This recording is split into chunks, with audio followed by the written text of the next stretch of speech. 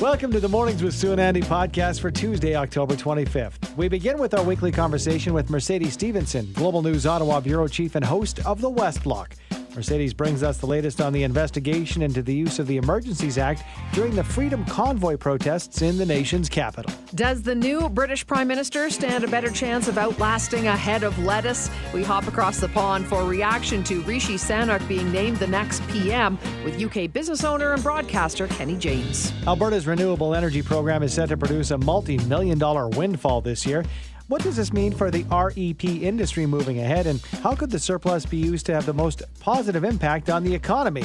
We discuss with Blake Schaefer, economics professor from the University of Calgary. And finally, looking to escape the snow? Well, we catch up with the travel lady Leslie Cater for some tips on the hottest trends in travel, including some exciting new cruise options. The Canadian forces being down far greater than 10%, and instead of being at 70,000 people, the Canadian forces are operating probably somewhere at about 45,000 people. Wow. And out of that, there are a significant percentage of them who are not operationally deployable or capable. That was a clip from retired General Rick Hillier on this week's episode of the West Block. We'll get to that shortly, but we're going to say, first of all, good morning to Mercedes Stephenson, Global News Ottawa Bureau Chief and host of the West Block. Hi, Mercedes.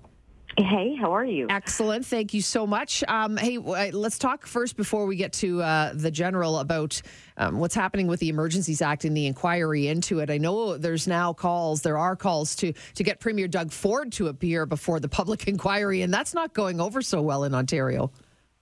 Yeah, well, in particular with, it seems, Doug Ford and his Solicitor General at the time, who don't really want to appear in front of this commission.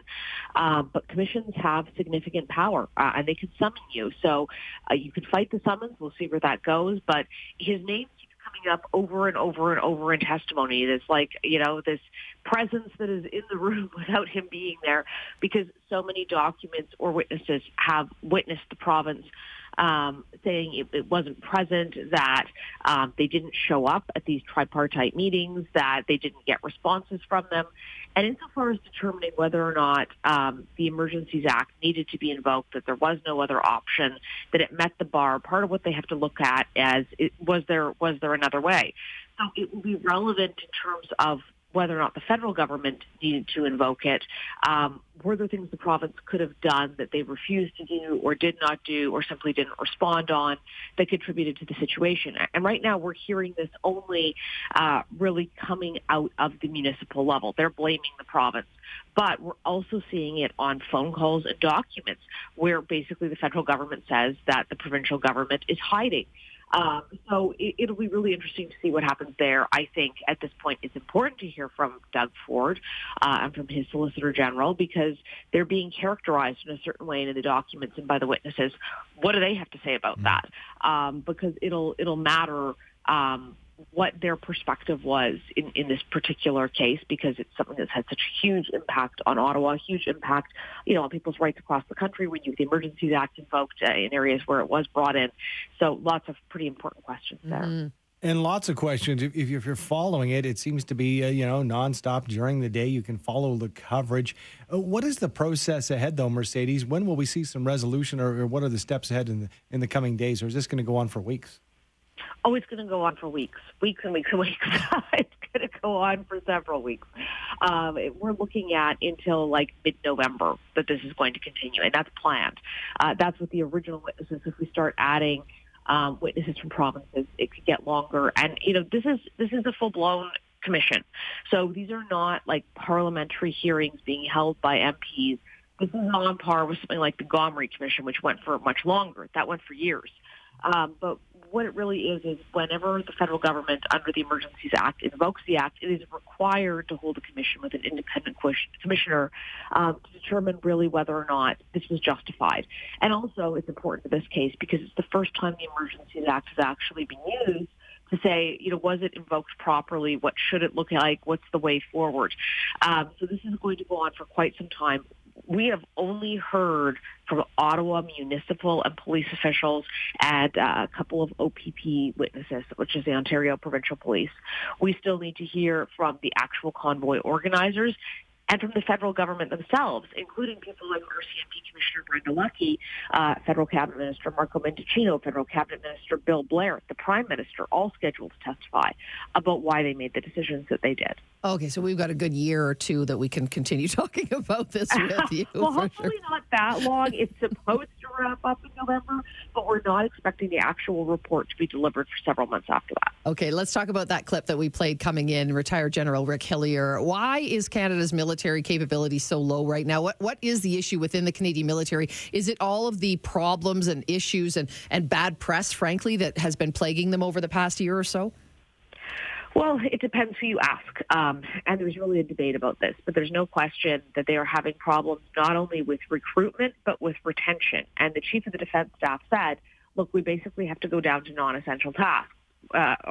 We have to eliminate all non-essential tasks, which is pretty stunning when you think about this is a time when there is a land war in Europe. We do not have a situation where there are low potential security threats to Canada. But there have been years of no new money for defense. Whenever you're talking about a garrisoned military, which means they're not deploying, it has, and Rick Hillier talked about this on the show, less attraction to people wanting to join because it's not as clear what the purpose is. The equipment really is suffering, and again, that's going to affect attraction. And then you add on top of it these culture issues, which are not just sexual misconduct, but things like toxic leadership, things like a sense of rudderlessness, Afghanistan being over and what happened in Afghanistan being demoralizing. And while the military will often characterize it just as, oh, we can't get people to serve, they don't like to talk about the other side of that, which is that a lot of people are releasing out of the ranks. That probably goes to more of the internal problems than just the problems in attracting people. But it seems like for whatever reason, Canadians have not felt that they are compelled that they want to stay in the military or join the military. And that's creating a pretty serious situation in our defense capabilities. All right, let's switch gears. We know it's been tough to put food on the table, make ends meet as Canadians. Now we're hearing that we should buckle up and brace ourselves for 2023, and the global economic storm is going to get worse before it gets better. What do you know about this, Mercedes? Yeah, so we had Ian Bremmer on the show, who's the head of Eurasia Group, which is this big global risk analysis group. And he said he believes that things are going to get worse in 2023. It is going to be a very difficult winter in Europe because Russia has turned off the taps on natural gas. So it's going to get very cold. People are going to have trouble heating their homes, running their businesses, and that there will also likely be some global food shortages. So not only are things going to be more expensive, it will be harder to even buy them. And he had a really interesting perspective because, you know, some of your listeners will say, Eurasia Group, isn't that Jerry Butts, the Prime Minister's former principal secretary? He does, in fact, work at Eurasia Group. That Ian Bremmer would be his boss. He's much more senior in his company, and they're not a liberal or a conservative company. They advise all kinds of governments. But I found it very interesting for him to say that really the federal government needs to reconsider their position on Canadian oil and gas because the environment is very, very important and climate change is very, very important.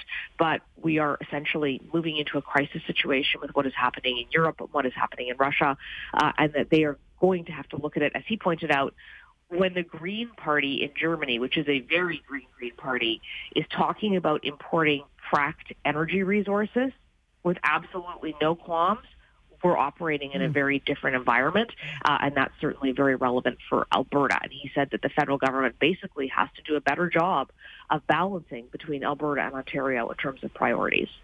Thanks for everything this morning. Always appreciate talking to you, Mercedes. Thanks, guys. Have a great day. Mercedes Stephenson, Global News Ottawa Bureau Chief and host of The West Block. Of course, The West Block re-airs Sundays at 11 a.m. right here on 770 CHQR. This was an interesting factoid, Sue, because we have a new prime minister in the UK, and the UK electing their youngest prime minister in 200 years. He's 15 years old. No, he's not. Will the new PM fare better than his predecessor that lasted less than 2 months? Joining us to discuss is UK broadcaster and business owner Kenny James. Good morning to you, Kenny. Morning, Andy. Let's talk about this because Rishi Sunak, not a new name, but Rishi is the new prime minister. What can you tell us about him? What do we know about this guy? He was actually King Charles asked him to government about 4 hours ago in the UK, so he's been Prime Minister for about 4 hours now. He was, of course, Chancellor before under Boris Johnson in the previous government, and was the man that's widely regarded as having brought the financial things into play throughout COVID. So we had various things over here, various financial instruments, and Rishi brought that. He's an MP from a place called Richmond, which is in Yorkshire, in the north of the UK. And previous to that, he wasn't very well known. He's a very wealthy man, married to his wife is the daughter of a very, very extremely wealthy Indian businessman. So he's the first Hindi Prime Minister of the UK. And I think generally the country's looking forward to what he's got to put on the table after the past few weeks of shenanigans.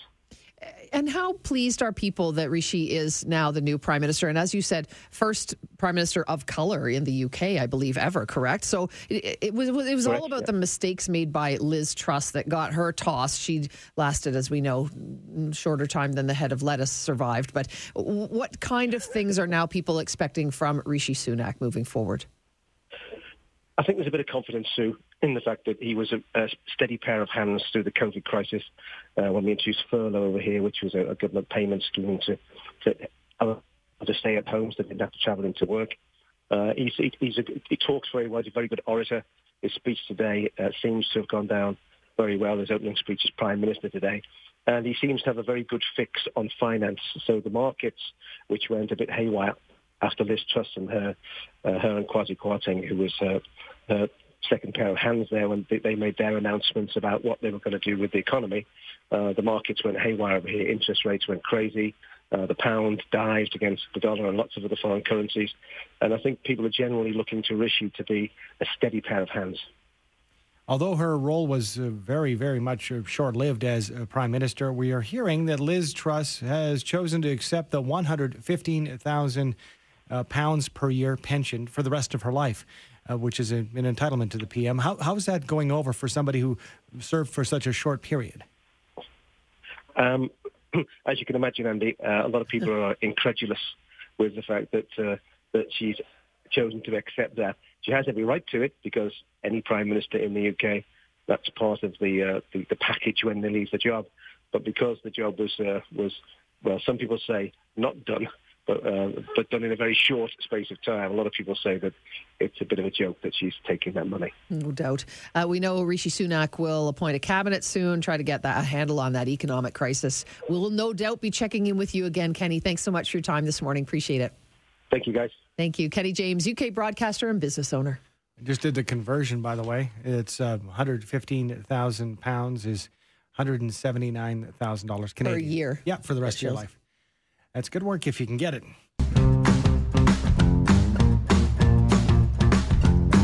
Alberta's renewable energy program is set to produce a multi-million-dollar windfall. How did we get here, and what impact will this money make? With some insight, we're joined this morning by Blake Schaefer, assistant professor in the Department of Economics and School of Public Policy at the University of Calgary. Good morning to you, Professor. Thanks for joining us.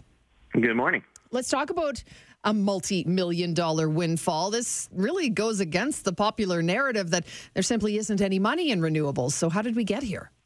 Yeah, I think you're right. I think when most people think about certainly government renewable programs, they think big cost to taxpayers because there's definitely been some history of that. In this latest round, when the government, I think it was back in 2016, put out a program to increase the amount of renewables on our grid, what they did is they offered guaranteed price contracts, and they made people compete for them. And that competition really drove down the price. So they ended up offering contracts around 3.5 cents per kilowatt hour, which is quite low relative to anything else on the grid. That, and now that prices are also higher, means that those contracts are paying out to the government. So the way it works is they settle the difference between the contract price and what the market price ends up being. If it had been lower, the government would have been supporting these developers, these wind projects. Instead, prices have been higher, so it's the projects themselves that have to pay out the government. And in total, it's been about $100 million in payments to the government. Okay, so it's not quite oil money, Professor Schaefer, but it is money. Any idea how the windfall will be used or invested by the government? Well, so no, right now it's handled by the Alberta Electric System Operator, the grid operator, and all the money flows back to the Department of Energy, to Alberta Energy, and you can see it if you dig into the annual reports of that department, you see it come up as a sort of a nondescript line item, just really flowing into general revenue at this point. So there's nothing earmarked specifically for these funds. It just helps our budget position overall.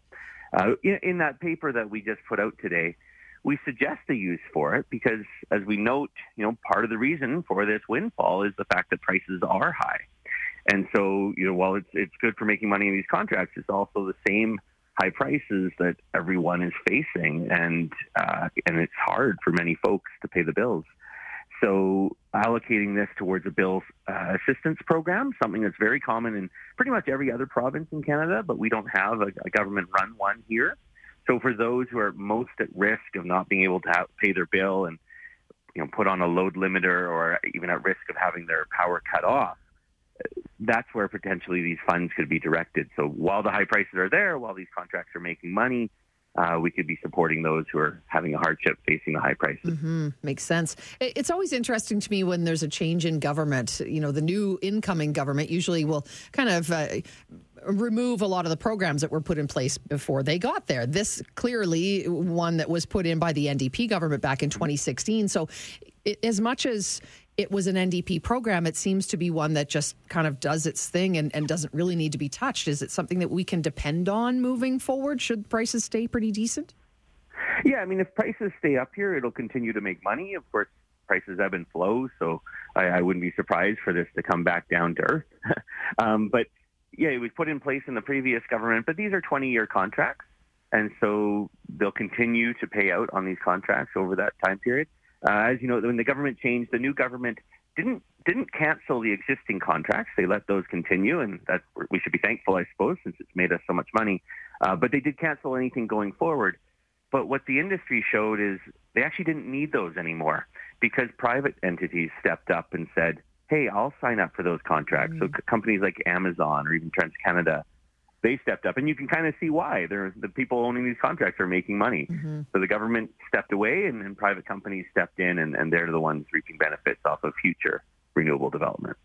Can we look at any other examples across the country or maybe across the globe where a government-facilitated REP is making money, and do we have any examples of what they're doing with said money? Yeah. So actually, in Europe right now, it's really interesting. There's wild prices, obviously, for power and gas over there. But there's a mix.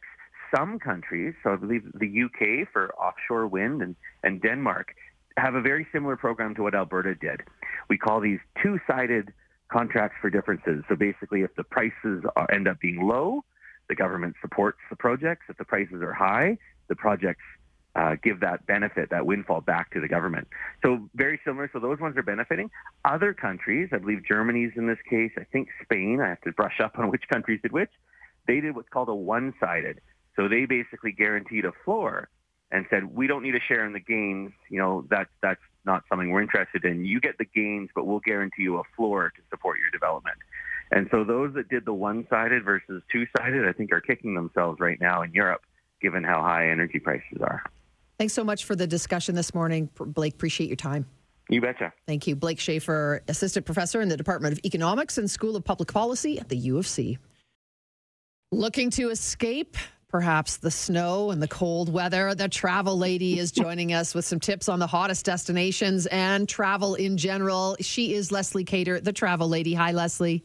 Hi, Sue. How are you this morning? Excellent. Thanks so much for joining us. I'm sure you remember that music, Miami Vice. We know you were at a conference in Miami, a big North America-wide travel conference.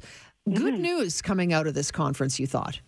Oh, my goodness, yes. I mean, the atmosphere was electric. It was very optimistic. People are reporting record sales. 2019 was a fantastic year for travel, and 2022 is surpassing that. So it seems like all that time when we were locked down and couldn't go anywhere, now everybody's making the best of it, and everybody wants to travel at the same time. Everybody wants to travel, but I think that, in my case, for example, I've looked at travel and I've done bits and pieces over the past year. Prices have still been sky high. Are we going to see some adjustments anytime soon, Leslie? Well, it's the old supply and demand story, and I agree with you. I have seen airfare prices quite high, actually. at the moment. So I think if you're wanting to travel, you have to book well in advance to take advantage of any kind of seat sales that you can find.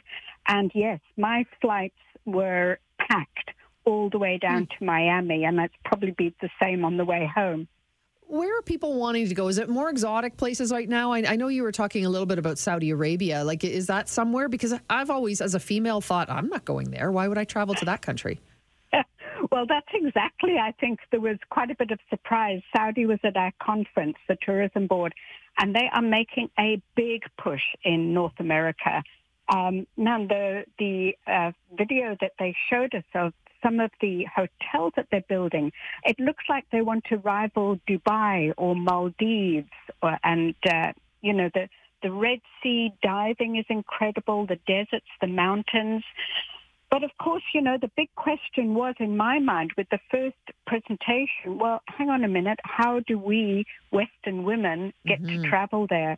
And then somebody else came up on the stage and they said, just to rectify some things here, information, we have been working on women's rights. Up until 2019, a woman wasn't allowed to drive a car. Now they can. And they've also removed the requirement for head coverings, so you don't have to do that. And, those are two great strides.